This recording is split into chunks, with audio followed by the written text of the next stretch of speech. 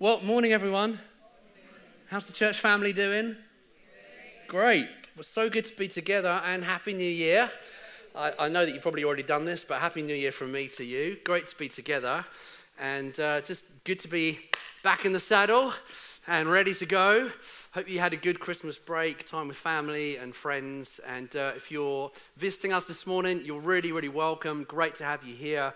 It's been a great day already. I mean, I haven't been in the worship here, but I can just sense the presence of God in the room so tangibly. I already know one person who gave their life to Christ today. Just as we were in the worship in the first service, someone who came to a meeting, one of our Christmas meetings, actually for the very first time, and then came for the second time this morning and gave their lives to Christ as we were worshiping. So I was excited by that. That is a good day right there. So good to be together. And we are going to be in a book of the Bible called Daniel chapter 6. And as you turn there, just a couple of highlights from my Christmas. Number one was my grown-up children moved back home for 3 nights. And it was just like the best thing ever in the whole world. And we ate chicken wings and we watched Christmas movies and we stayed up late. And it was just like, yes, thank you, Jesus. I asked them all if they wanted to move back home again. They said no. I don't know what that says. But anyway, for 3 days, it was just like, yes, this is amazing. Then the second best present, aside from that, was I got a Nespresso coffee machine, which has transformed my life. So I've nicknamed it Nessie. And we've become very, very attached since we were introduced to one another. And I've decided that life is too short to drink cheap coffee. Amen? Amen. Hallelujah. Thank you, Jesus. Let's do an appeal now, right? Are there any Nescafe drinkers still in the room? Right, come forward. We'd like to pray for you. There's healing in the room today for you. There's better coffee in your future. I prophesy that in Jesus' name. Amen. Hallelujah. There's a lot of passion in this room for coffee. This is interesting. All right, so we are in the book of Daniel, in Daniel chapter 6. And we are going to be looking at a story in the life of Daniel. But before we get there, let me just set up a little bit of background and preface to the story of Daniel. And the story really starts on August the 25th, 587 BC. So that's more than 2,500 years ago, when the Babylonian Empire invaded Judea and Israel, and they ransacked Jerusalem. They burnt it to the ground. They destroyed the Jewish temple. They killed lots and lots of people, and they basically left Israel for dead. And in that moment, what has become known, the great exile, took place as many, many Jewish believers were taken out of the city of their birth, and they were carried into exile into a foreign land, the land of Babylon. And this picture here just depicts the slow procession of people being driven out of their home city to go and live as exiles in another nation. And we know from the biblical accounts, King Zedekiah, at the time, he tried to escape Jerusalem without being captured, but he was caught by the Babylonian Empire. He was forced to watch his own children murdered in front of his eyes before his eyes were gouged out. Happy New Year. But that's the story.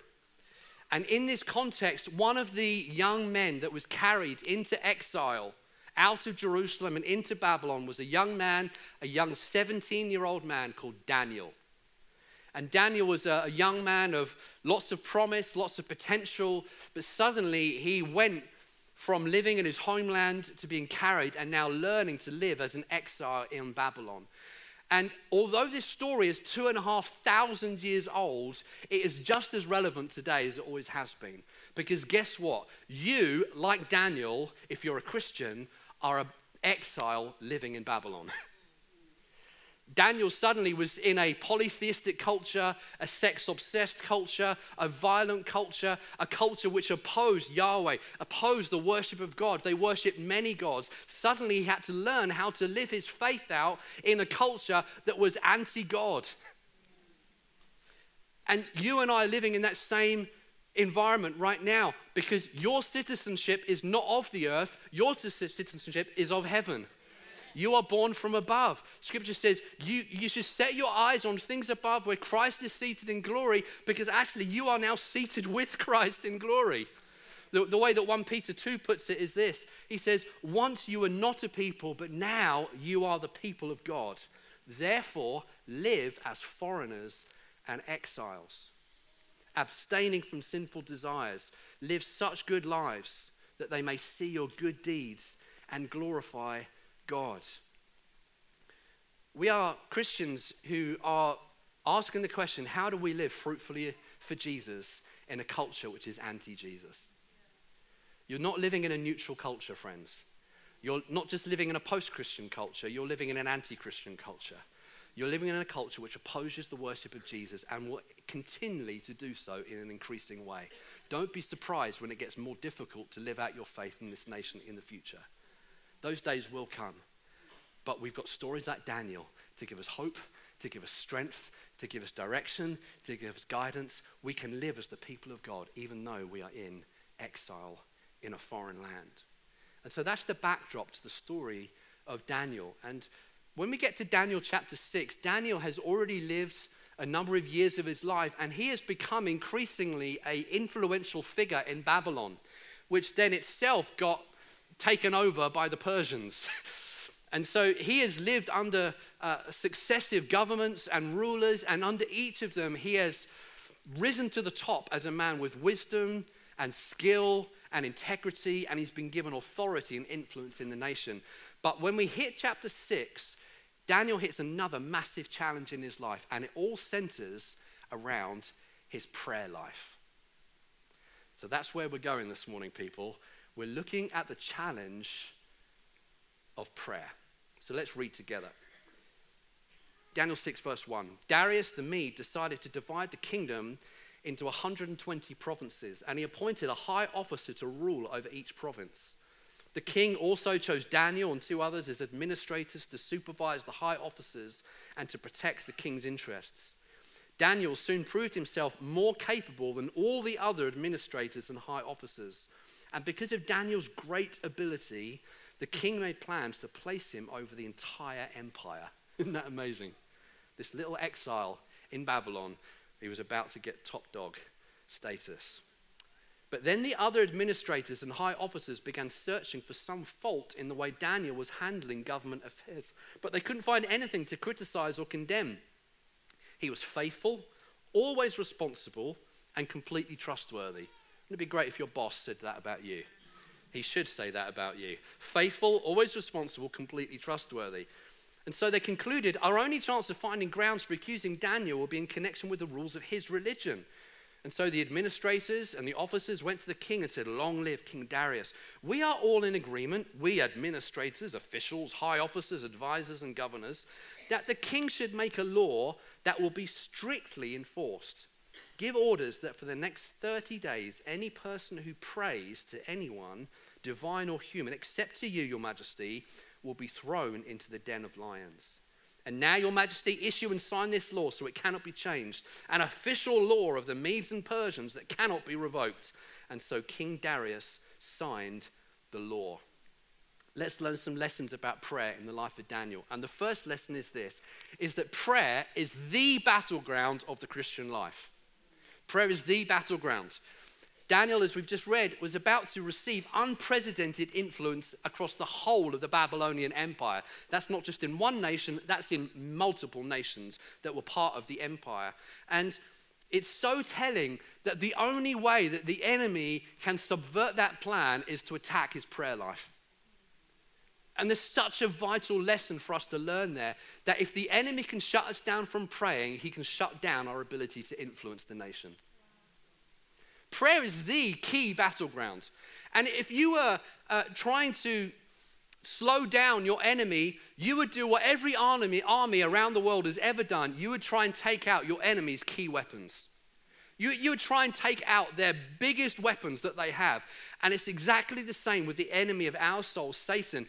He will try and rob and disarm us of the greatest weapons that God has given us for influence, and that influence comes through prayer.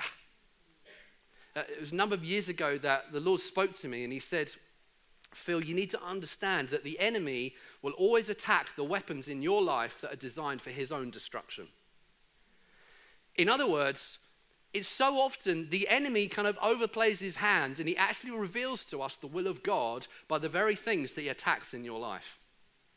Just think about the areas of challenge in your own life, the things that maybe have been a struggle, the areas of fear, the areas of anxiety, the things that you had to really persevere on, those kind of key battleground areas of your life. Well, it would be just like God for those very things to be the things that he's designed to be a strength in your life, not a weakness. For those to be the things that he uses to bring great victories in the kingdom. I mean, just a small example. When I was a young boy at school, I was so shy and so timid. I would be the guy sitting at the back of class. If the teacher asked me a question, I'd hide my face. I didn't want anyone to notice me. I was scared stiff of anyone hearing my voice because when I spoke, I'd go bright red. I wouldn't know what to say. I'd stammer through my words. I got bullied for it at school. And so I grew up believing this lie. I never want to be in the limelight and I never want to speak, particularly in front of crowds of people. That would be like my worst nightmare.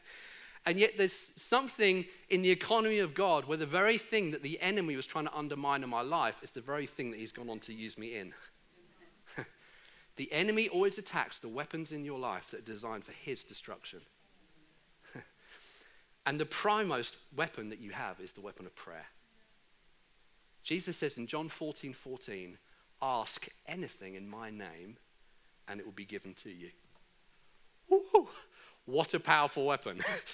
Ask anything in my name and it will be given to you. I can't think of a more powerful weapon that you possess than that. Ask anything in my name and it will be given to you. Of course the enemy wants to undermine prayer in our lives. And so I would suggest to you, friends, that the reason that so many of us struggle to cultivate a healthy prayer life is not just because you may be a little bit lazy sometimes, like me, or you may be a bit immature in your faith, like me, or you may make poor choices sometimes, like me, or that you don't get up when your alarm clock goes off, like me. All these things apply to me as well. It's not, you don't just struggle because of those reasons. Those things may be a struggle, but the reason that you struggle to pray is because you are in a struggle. You have an enemy who is intentionally resisting you in you being a person of prayer. He wants you to not get on your knees. He wants you to not spend time with Jesus. He wants you to not ask things in the name of Jesus. He actively is resisting you. And that's why Ephesians 6 says this, our struggle is not against flesh and blood, but against rulers, against authorities, against the powers of this dark world, and against the spiritual forces of evil in the heavenly realms. Therefore, put on the full armor of God. And then at the end of that passage it says, and pray in the Spirit on all occasions with all kinds of prayers and requests. The reason that we struggle is because we are in a spiritual struggle. And that's why so many of us often like hitting the buffers thinking, why do I so struggle to have a consistent prayer life? Because you're in a struggle. Yes, we've all got things that we can grow in our character. We can become more consistent. We can become less lazy. We can become more disciplined and self-control. These are all things that we can do, but it's more than that. The bigger context is you've got an enemy who wants to resist you praying. You're in a struggle. And Daniel found that he was in a battle, and the epicenter of that battle was him having to contend for the place of prayer. And that's because ultimately prayer is not about rules or religion, it's about power and influence. And you cannot be prayerless without it having a consequence. You're a powerful person. You can choose whether to be prayerful this year or not. That's your choice. But you cannot be prayerless without it having a consequence. Because people that pray carry influence in the spirit realm. And those that don't pray don't. You got that kind of crazy example in Acts. I think it's Acts 19, where some of the priests hear that Jesus' disciples are able to cure people from demons and spiritual oppression. And so they're like, we hear about Paul and he's casting demons out in the name of Jesus. And so they find this demonized guy that's called the 7 sons of Sceva. They go and try and deliver this oppressed guy, and he sends them out bloody and beating. And what he says to them, he says, I know who Jesus is and I know who Paul is, but who the heck are you? They were using the right name, they were copying other people's methods, and yet they carried no spiritual authority. Why? Because they weren't people of prayer with Jesus in the secret place. Prayer is where the influence really is. And the enemy understands that sometimes more than we do. Someone once said this, that service is gathering up the results, but prayer is striking the winning blow. Sometimes we ignore the weapon of prayer and then we wonder why we're losing. Prayer is a weapon, and it is the battleground of our faith. Remember, a number of years ago, Simon and I chatting to a guy called Paul McConaughey, and he was telling us about his experience in Sheffield when he was a pastor there. And there was a season of 2 years in Sheffield where they had over 800 responses to the gospel. And it was like the most remarkable thing probably happening in the nation at the time. And he was telling us just one story about how they were trying to get some influence into the postcode gangs of Sheffield, in the inner city of Sheffield. And he said, we tried to start group after group in these areas, but they would shrivel up. They wouldn't bear any fruit. It was difficult. We were just banging our heads against a brick wall. And then he said, one day, 2 Nigerian ladies came to him and said, have you assigned any prayer cover to this particular group? He scratched his head and he thought, no, but that's a really good idea. And he said, basically, these 2 ladies taught him about the power of prayer and intercession. And so what they began to do is they began to assign some prayer intercession warriors to these particular groups that were in these very difficult parts of Sheffield. And I think within a few months, they started to see breakthrough after breakthrough after breakthrough. Why? Because prayer is the place of influence. You cannot be prayerless without it having consequence. And you cannot be prayerful without it also having a consequence. So this is the first lesson that we learn. Prayer is the battleground. Secondly, verse 10. When Daniel learned that the law had been signed, he went home and knelt down. I love this. Daniel's like, right, so I'm not allowed to pray. I better go home and pray about that.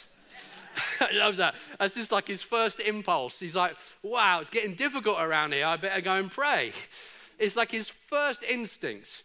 You know, and one of the things I love about being married to my wife, there's many reasons I love being married to my wife, but one of them is that her first instinct is always to pray. I mean, that is just always where she goes. You know, sometimes my first instinct is to worry out loud or to complain or grumble, but hers is always to pray. You know, silly example. I remember when my laptop died, and anyone hates it when that happens. You know, it never happens at a convenient moment. And I remember like turning on, powering up, nothing, like just trying everything. And so I'm sitting there kind of starting to grumble a little bit. I'm like, oh no, this is raw, I need my stuff. And then Carol's just sitting in the corner, kind of minding her own business. And then she says, why don't you just pray about it? I was like, oh, all right then. And so like, Jesus, please bring this laptop back to life. And it literally came alight the instant I finished my prayer. I was like, Jesus, make me more like my wife. But Daniel, this is his first impulse. Gosh, you know, I'm not allowed to pray. I might get chucked to the lions. I better go to God about this. I better go to him because he's the only one that can intervene on my behalf. So he gets on his knees before God. And ultimately for Daniel, this is his act of spiritual resistance and rebellion.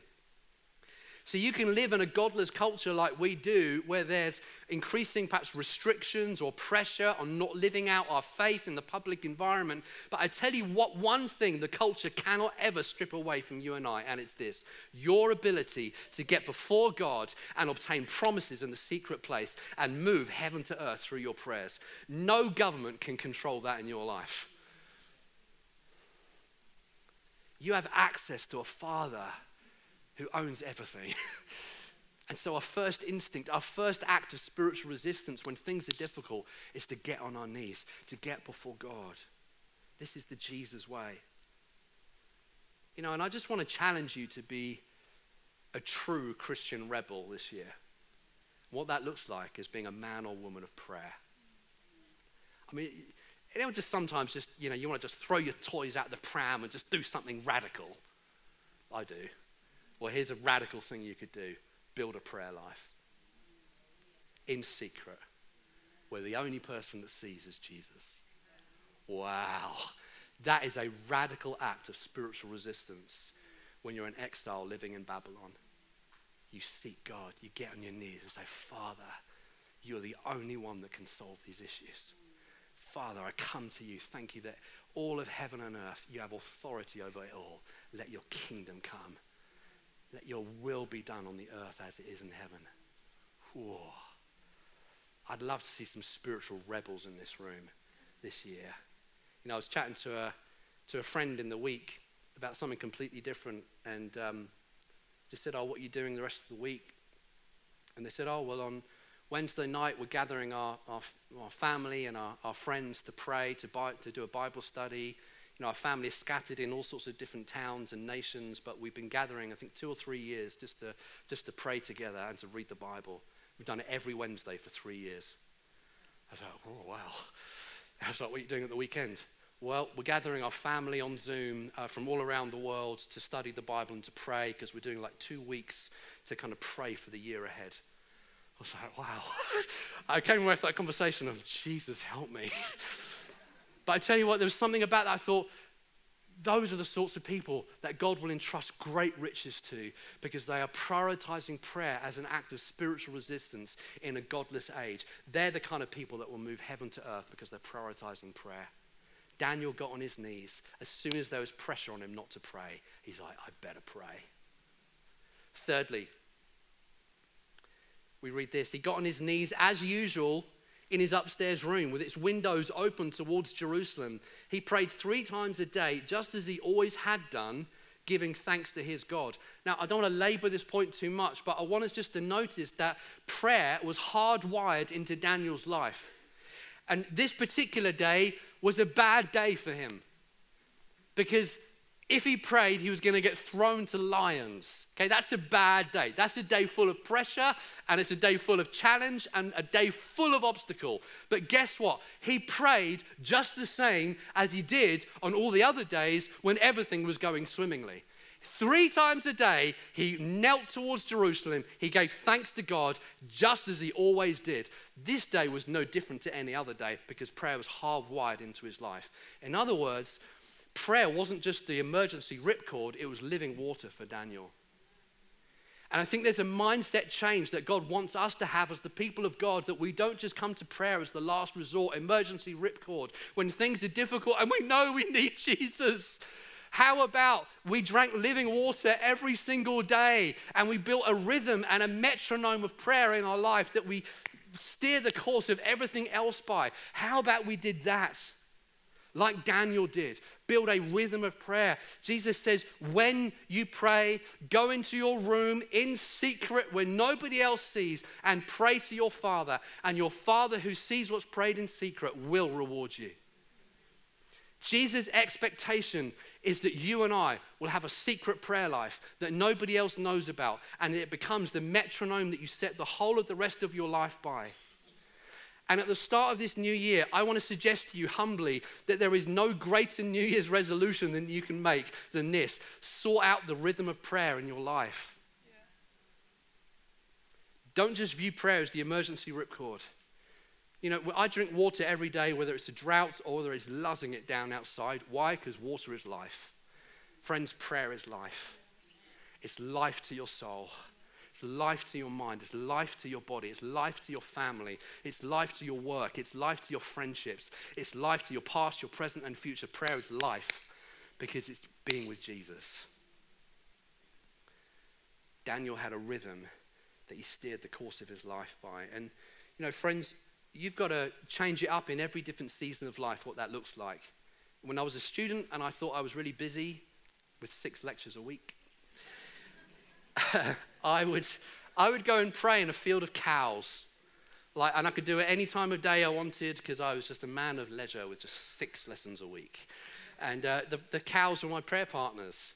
You know, I remember when I had small kids that you had to change. You know, you can't do that anymore. You can't go and pray with the cows. You've got small children to look after. You know, when I was commuting to work, suddenly the pressures are different. So suddenly the car became a place of communion with God. You've got to change the rhythm in every season of your life. But whatever you do, make sure that you steer your life by the rhythm of prayer. And then lastly, and then we're going to pray. Prayer gives you opportunities to overcome lions. We read this: the officials went together to Daniel's house and found him praying and asking for God's help.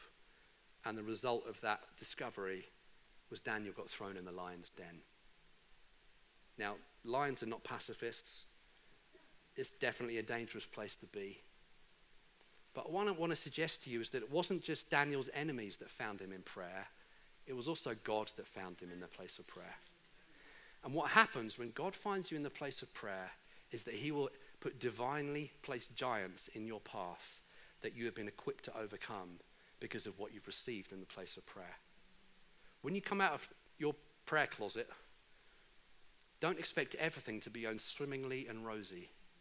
Sometimes when you step out of your prayer closet, you will encounter massive giants in your life. But the reason that they're there is that they're divinely placed by God because you're equipped to overcome them. God entrusts the future to people that are secret prayers. And if you are a secret prayer, God will entrust you with giants and lions and difficulties and challenges and obstacles. He will entrust them to you that you would overcome them because you've been transformed in the place of prayer first. God makes giant slayers in the secret place before the public place.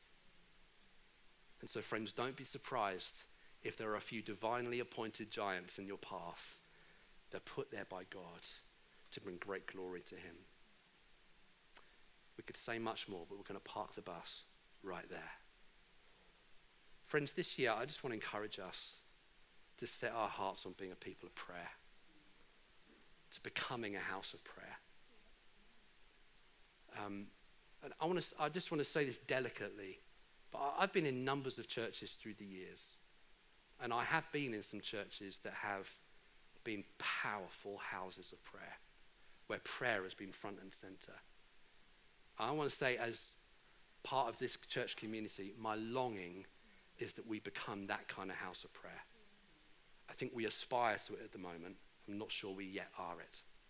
But this year there's a beautiful, beautiful invitation from God together to become a house of prayer for the nations, and that we see God move in our generation.